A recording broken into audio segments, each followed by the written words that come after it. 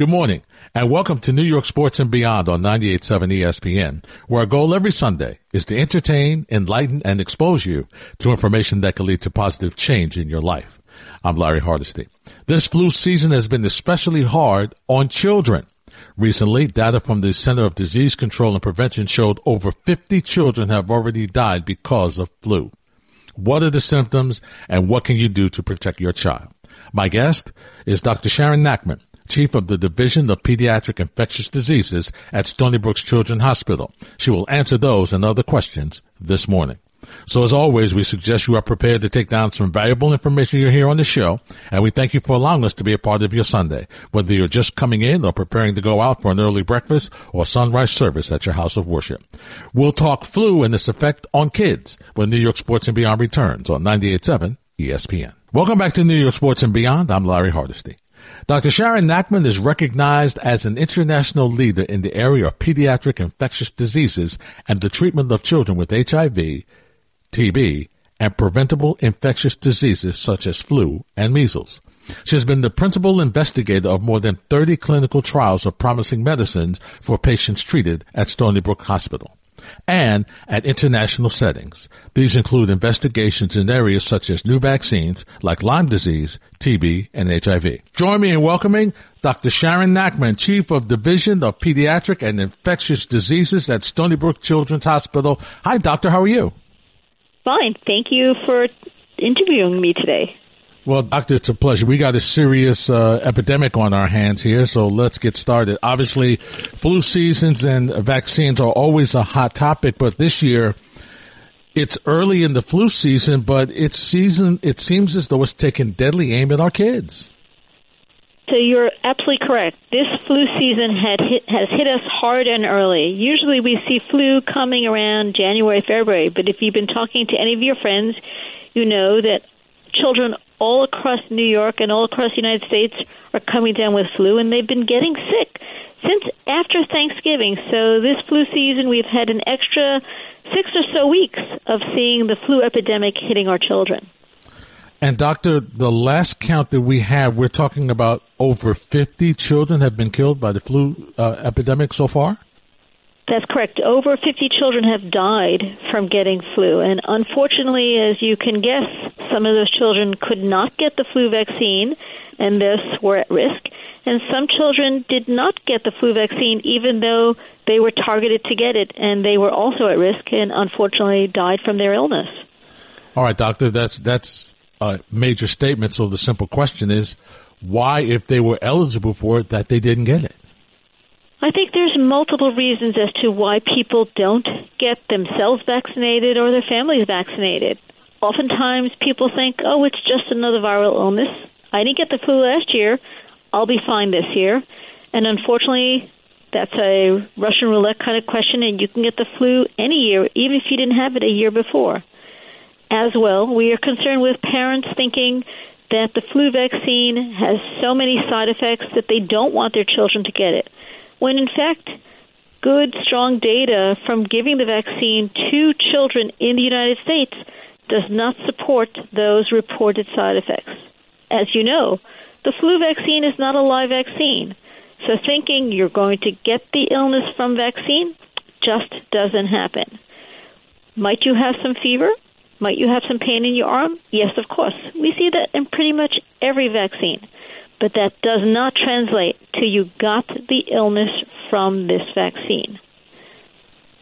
All right, Doctor, let's try to educate our audience now. Let's begin with some of the basics. Now, obviously, there's different types of vaccines that do different things. So what are the differences, and how many different vaccines are there that you could sign your kids up to get to keep from getting the flu?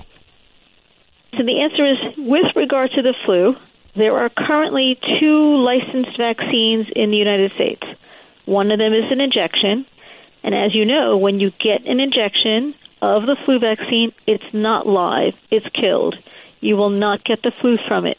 You may have a little side effects of pain at the site, or maybe even some fever, but you're not going to get the flu. The other vaccine that's licensed in children is a live vaccine, and it's a spray that goes on up a child's nose. That is a live vaccine. However, it's been proven to be safe and effective in children, and it may give them a little bit of a runny nose or a little bit of sore throat. But it also does not translate into kids getting full-blown flu. Neither of those vaccines can give you that illness. Unfortunately, who's getting the vaccine are the same children who are going to school, where some of their friends may be coming to class with the flu and giving them that illness. So if you think that you're not going to see the flu virus in your environment, in school, when you go grocery shopping or at the mall, you're seeing it every place all the time. And if one of those times happens when you're getting the vaccine, well, the vaccine is just happening a bit too late. You've already got the illness. Doctor, is there a reason why one child should get a spray and another child should get the injection? What determines which one is best? So the answer is sometimes it depends on the child's background. Do they really scream and yell and hate injections and prefer to get the live vaccine in their nose? And sometimes it depends on what their doctor has and the ease of administration. And sometimes it just may be personal preference. There may be some children that we can't give a live vaccine to because they're on other medications, but they can get the killed or injectable vaccine. So there's a lot of factors involved. However, if you're getting the killed or injectable vaccine, it is safe and it is oftentimes effective. Remember, the vaccine doesn't contain just one type of killed virus. It contains 4 types. This is called a quadrivalent vaccine because we always like to hedge our bets, and we recognize that there's unfortunately more than one flu virus circulating at any given time. So this year we're seeing at least 2 types predominant. We're seeing a flu B strain that's not exactly a close match to the one in the vaccine, so it's only about 58% protective. And we're seeing a specific type of an A strain called H3N2 that the vaccine doesn't really have a good match for. So even though you've got the vaccine and you catch that virus, you will be sick. But some protection is always better than no protection, as we've learned with our children. Yeah, no question about that. You're listening to Dr. Sharon Nachman. She's Chief of Division of Pediatric and Infectious Diseases at Stony Brook Children's Hospital. I'm Larry Hardesty. This is New York Sports and Beyond here on 98.7 ESPN. Doctor, what are the symptoms? How can we tell the early symptoms, and how can we tell if they've advanced? So, unfortunately, flu virus is just like any other respiratory virus. First, you get the sniffles, maybe you have a sore throat, maybe you have some fever, and with some children, that's all the symptoms they'll have. In others, they'll go on to get respiratory distress, pneumonia, and wind up in the hospital. And even a small subset of those children will have the flu virus targeting their brain and wind up with inflammation around their brain. We can't predict which child will have the small little virus infection, who's going to have pneumonia, or who's going to get the worst outcomes of flu infection, but we know that all of them are possible. I wish we had a way of predicting it. We don't know, and that's why we recommend you have to prevent all the types of infection, and that's why we'd like you to vaccinate. Now, Dr. Nachman, I was reading in preparation for you, and I noticed that there was an article in USA Today about a young lady who survived the flu but ended up with brain damage that left her at least temporarily blind. So this is really, I think, just paraphrasing, you of course can clarify for me, I think this is what you're talking about in the fact that the longer you delay, and that's with anything, with anything with doctors, medicines, you have to go early. Okay. And even though there's still time, we'll get to that in a second. But if you haven't, it changes the situation and how effective the vaccine is going to work on the flu. No? It's not how effective the vaccine is going to work on the flu. It's how much time you missed on preventing it. Every day that you're saying, I'll put it off, I'll get the vaccine tomorrow or next week, allows you to be exposed to everyone in your environment. And if you ride the subways or stand at any kind of mall, you could hear people sneezing and coughing. Too many of those have flu.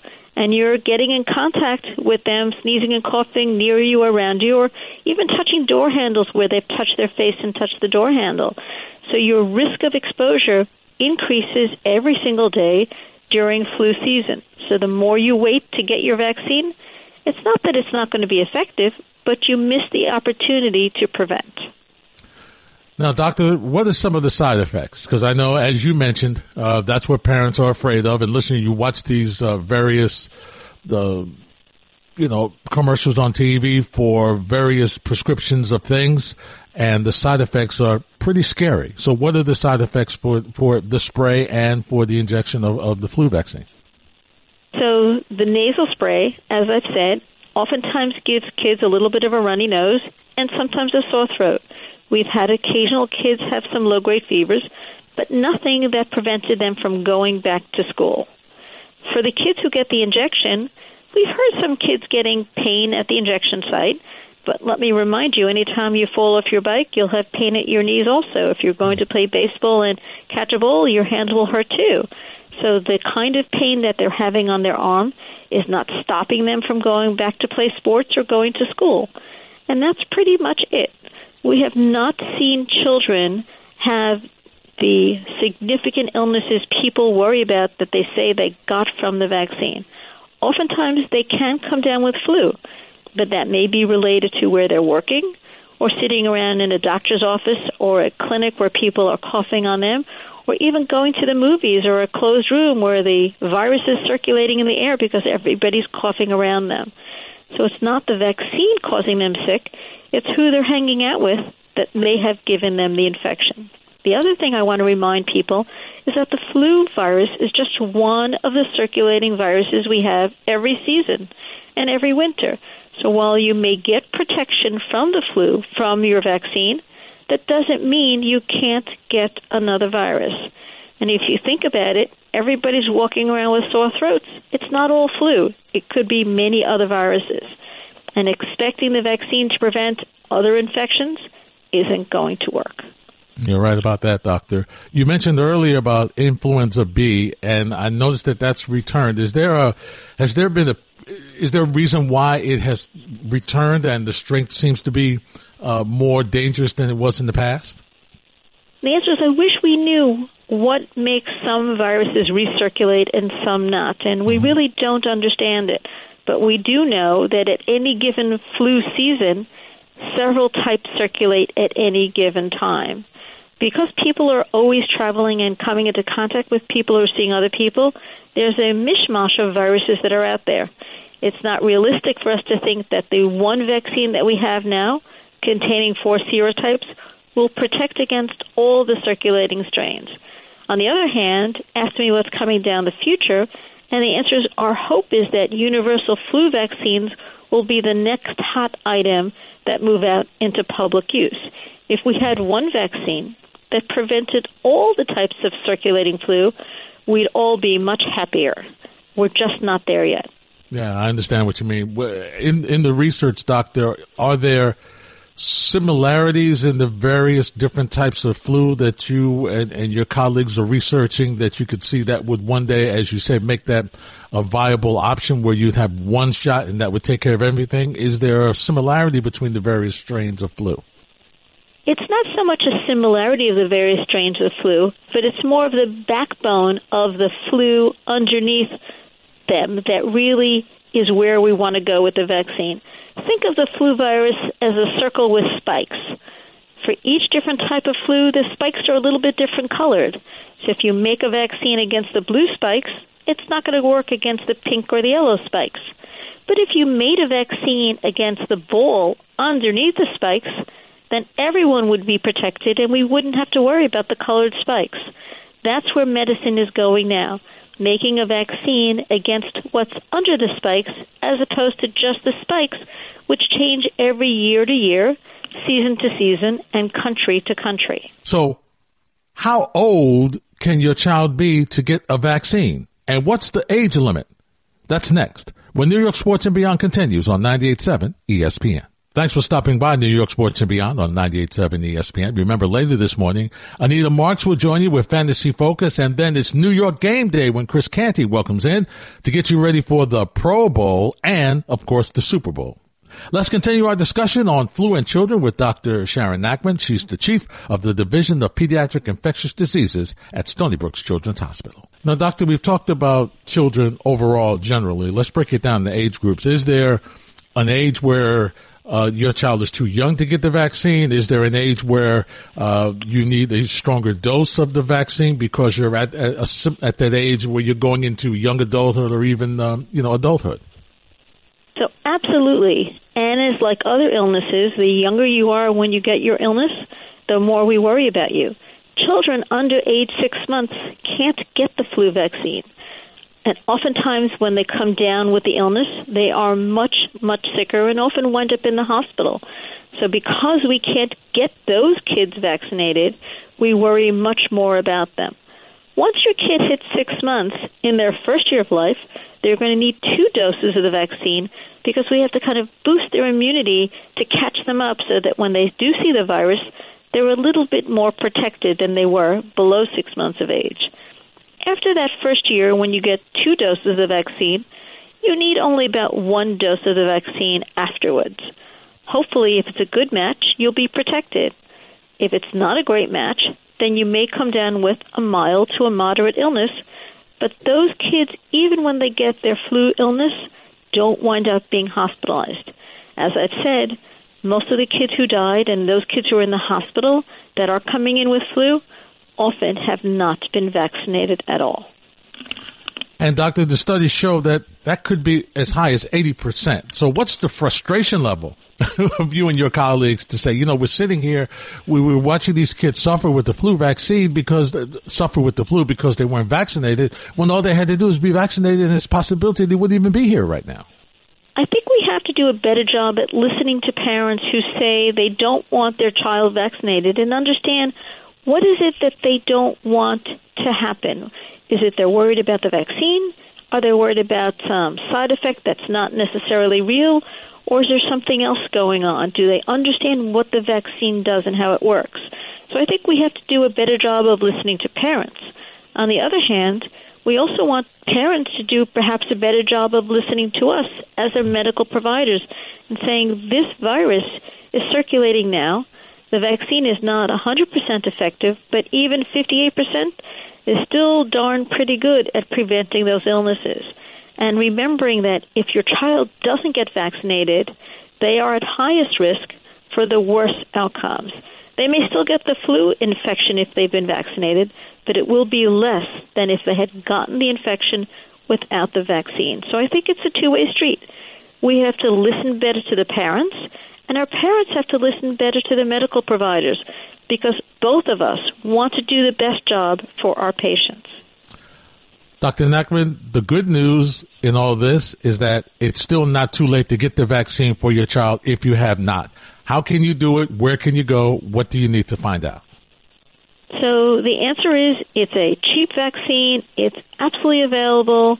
Depending on the age of the child, they may be able to go to a local pharmacy and get it. But if they're a bit younger, their physician, family medicine doctor, pediatrician, other healthcare provider absolutely has it in their office. There is no shortage like we've had in the past with flu vaccine.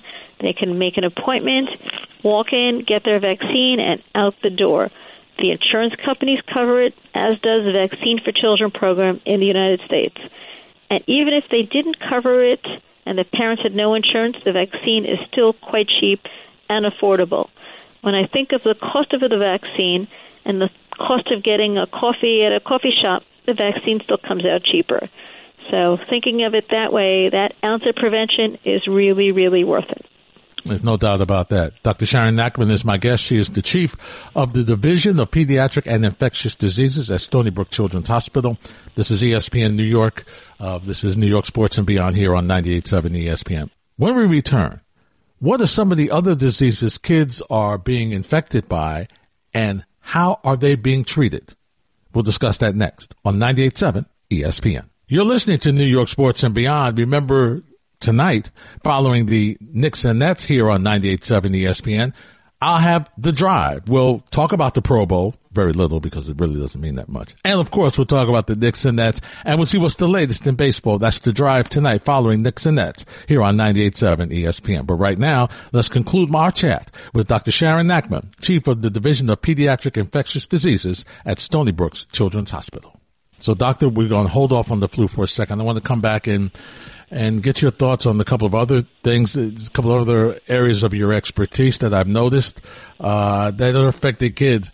And a couple of those, HIV, TB, and Lyme disease. Where are we? Let's take them one at a time. Where are we in trying to, protect kids better and understand how they're getting rid of Lyme disease? So the answer is we think of Lyme disease as a routine pediatric infection, particularly here on Long Island. Mm-hmm. We have good diagnostic tests to look for it. We have excellent medications to treat it. And unlike other populations, children do not suffer from long-term sequelae from Lyme disease. So we're happy to see those kids. We treat them on target with American Academy of Pediatric, justified, proven therapies, and those therapies work. So oftentimes we do hear about the concern that their Lyme disease isn't going away. And that means that we should go back and ask the parents, what symptoms are you talking about? Were they present before the Lyme disease event? Did that child take their antibiotics? And what else is going on with their kids? Because far too often, it's not Lyme disease, it's something else. So keeping an open mind and not chasing more antibiotics, making it better, is really important for both physicians and their families. So just to take a step back for information, how does a child develop Lyme disease, and what are the symptoms so that you kind of know what exactly it is? So Lyme disease is an infection that's passed by the ticks, particularly in Long Island, Connecticut, up and down the East Coast, and now, unfortunately, those ticks have moved pretty much to the Midwest of the country and out west as well. The tick must sit on the child for at least 48 hours in order to feed so that the spirochete in the tick stomach can pass into the child's bloodstream. A tick that has not fed for 24 hours will not pass Lyme disease, and that's very exciting because it means it can be prevented. So by looking at your child, using bug spray that contains DEET so that the ticks don't latch onto their clothing or their skin, and looking for a tick every night after they've been playing outside and pulling it off means your child will not get this infection. Very important. Very, very important. Doctor, let's move on. Let's talk about TB, which is a disease that we have thought was in remission, especially, in this country. You didn't hear about it for a number of years, and it seems to be coming back again. So the answer is we've always thought about tuberculosis because, particularly for those of us that live near big airports, people are constantly coming, travelers from abroad are visiting our families, and our families are getting on planes and visiting foreign places. So TB is an infection passed by coughing from an adult to either another adult or to a child in their environment. We have reasonably good diagnostic testing now that we can look for it, and we have excellent drugs to treat it as well. So if someone thinks their child may have come into contact with an adult with TB, we recommend they see their medical provider, be evaluated, and if needed, they can be treated. TB is not considered a lethal disease. It can be prevented, and more importantly, it can be cured. Now, Doctor, I don't want to show my age, but back in the day when I was a young man in school, we used to have to take those, the TB stick, and you would just make sure that hopefully it didn't swell in that area. And it was almost like part of inoculations. Is that the way it is now, or is it just really a symptom base? If you feel that, your child might be with the coughing, if you feel that, that's when you go and get it examined at the doctor's office. So the test you're describing, we no longer use, and I'll agree and show my age and say, yes, I've had that test as well. That is not our current standard of practice. The TB testing that we do now is sometimes via a single subcutaneous injection to look at 48 hours. But more often than not, we're actually using a blood test now to look for TB in the United States. And a blood test, of course, has a painful boo-boo at the site, but the blood test is accurate and safe and well described in children through adults across the ages. And it sounds like it's much less painful than the one I went through. Well, I guess it depends if you don't like a shot or you don't like a blood draw. I don't know the answer to that one, but it's certainly an easier test, well standardized, and doesn't require the family to come back at 48 or 72 hours to have it read. It's a blood test that can be drawn in any lab in the United States, and the results sent to your medical provider. And that's a good thing. And, of course, finally, let's talk about HIV. Where are we there? How are we moving forward to quickly diagnosing what it is and how to remedy it? Well, the field has made great strides in the past 25 to 30 years. We have excellent tests for diagnosing HIV, but more importantly, we have excellent once-a-day cocktail combination medications to treat HIV. HIV is easily diagnosed, relatively easily treated, and those adults and children with HIV that take their medications do incredibly well lifelong. So in the past, HIV was something we worried, we never talked, we didn't think about. Now we think about it, we treat it and say, go on with your regular life. One more thing, Dr. Nachman, before we go back and make a quick round and review the flu for our children and their parents so they can understand what's going on here, is meningitis. There's been a number of commercials. There's been a number of conversations about meningitis in kids. How do you know? How can you tell? And it, just from what I've seen, it could be very tricky to know whether your child has it or not. So the answer is meningitis is an infection that can be caused by multiple different viruses or bacteria. We have some wonderful new vaccines that do prevent some of those types of meningitis, but unfortunately we can't prevent all of them. If a child is sick with a headache, the light bothers their eyes, they don't want to get out of bed, that's the kind of kid you do want to bring to your medical provider or to some other physician to take a look at, because those are the kids we worry about, that they are getting sick and not getting better. Everyone's allowed to have an occasional headache and maybe some fever, but parents are the best detectives. And if a parent feels that their child is acting differently than they have in the past with other illnesses, they're often right, and they bring those kids into the emergency room to be seen. I rely on parents telling us what's going on with their kid, because they are the best detectives.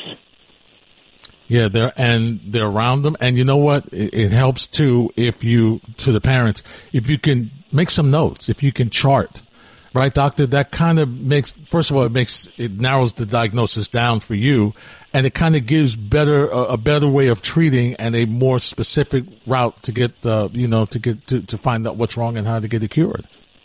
What we do is tell the parents, don't panic.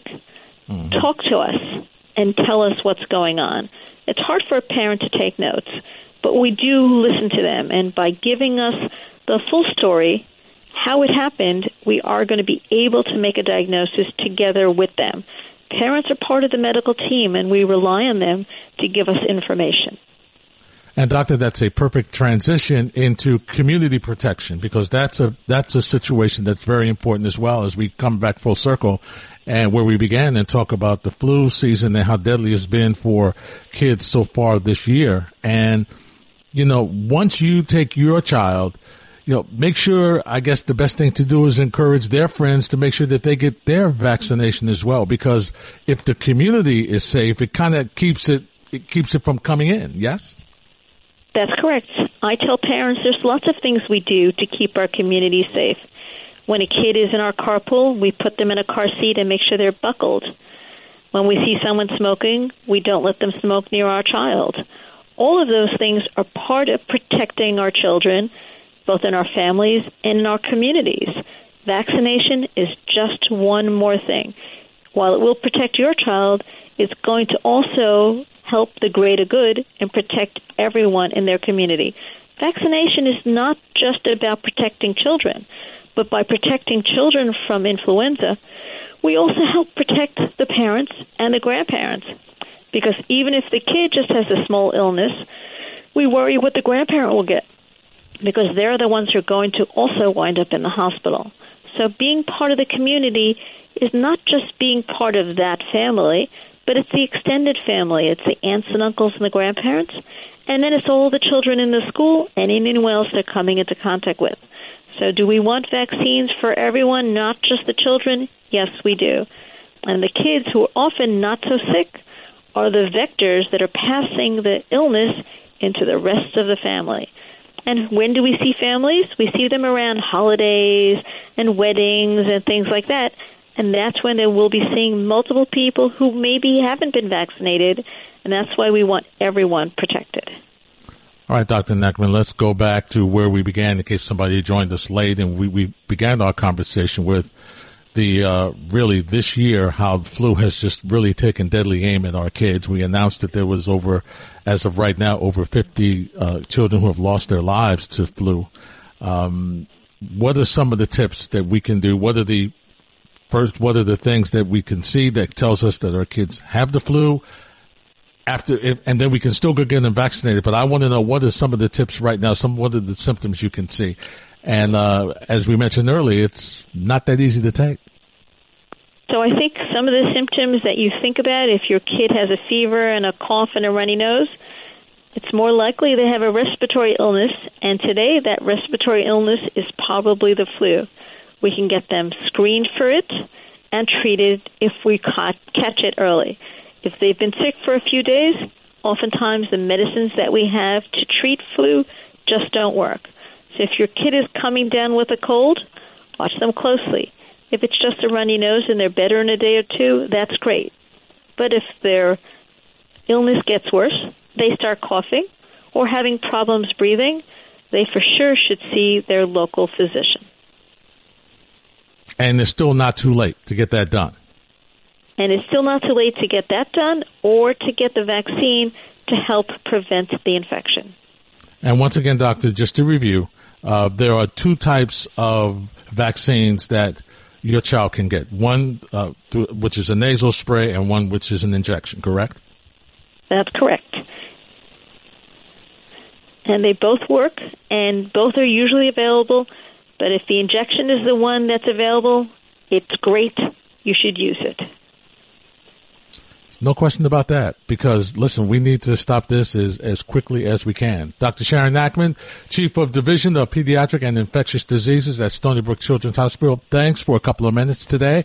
And if there's any questions or any information, where can parents find out some more things about flu and vaccinations and what may be best for their child? I think the best place to look is the CDC website. It's free. It's written in English as well as Spanish and other languages. It's easy to read, easy to understand, and is a great resource to families. Dr. Nachman, thanks for a couple of minutes this morning. And I had one last thing to answer. Please. That pitchers and catchers report in 17 days, and my family is just excited. Met a Yankee fan, Doctor. Nope, it's the Met fan. I'm sorry. Well, that's a good thing. And you have a new manager, and you've got a very talented young man in Pete Alonso, and you've got an outstanding, possibly Hall of Fame pitcher in Jacob deGrom, who's had back-to-back Cy Youngs. It's a pretty good time to be a Met fan right now. And our family is very much looking forward to it. Well, as from one Met fan to another, let's have good luck this season, and we'll talk again soon. All right, take care. That wraps up this edition of New York Sports and Beyond on 98.7 ESPN. We thank you for listening. We'll join you on the drive tonight. Plus, we'll join you on ESPN New York tonight and right back here next Sunday for New York Sports and Beyond. For my incredibly talented number 3. That wraps up this edition of New York Sports and Beyond on 98.7 ESPN. We thank you for listening. We'll join you on the drive tonight following Knicks and Nets, and during the week on ESPN New York tonight, and of course right back here next Sunday for New York Sports and Beyond. For my incredibly talented producer Ray Santiago, I'm Larry Hardesty. Fantasy Focus and later New York Game Day follows us on 98.7 ESPN New York. And here is the alternate close. 3, 2, 1. That concludes this edition of New York Sports and Beyond. We'll see you during the week on ESPN New York Tonight and right back here next Sunday on New York Sports and Beyond. For Ray Santiago, I'm Larry Hardesty. The conversation continues on 98.7 ESPN New York.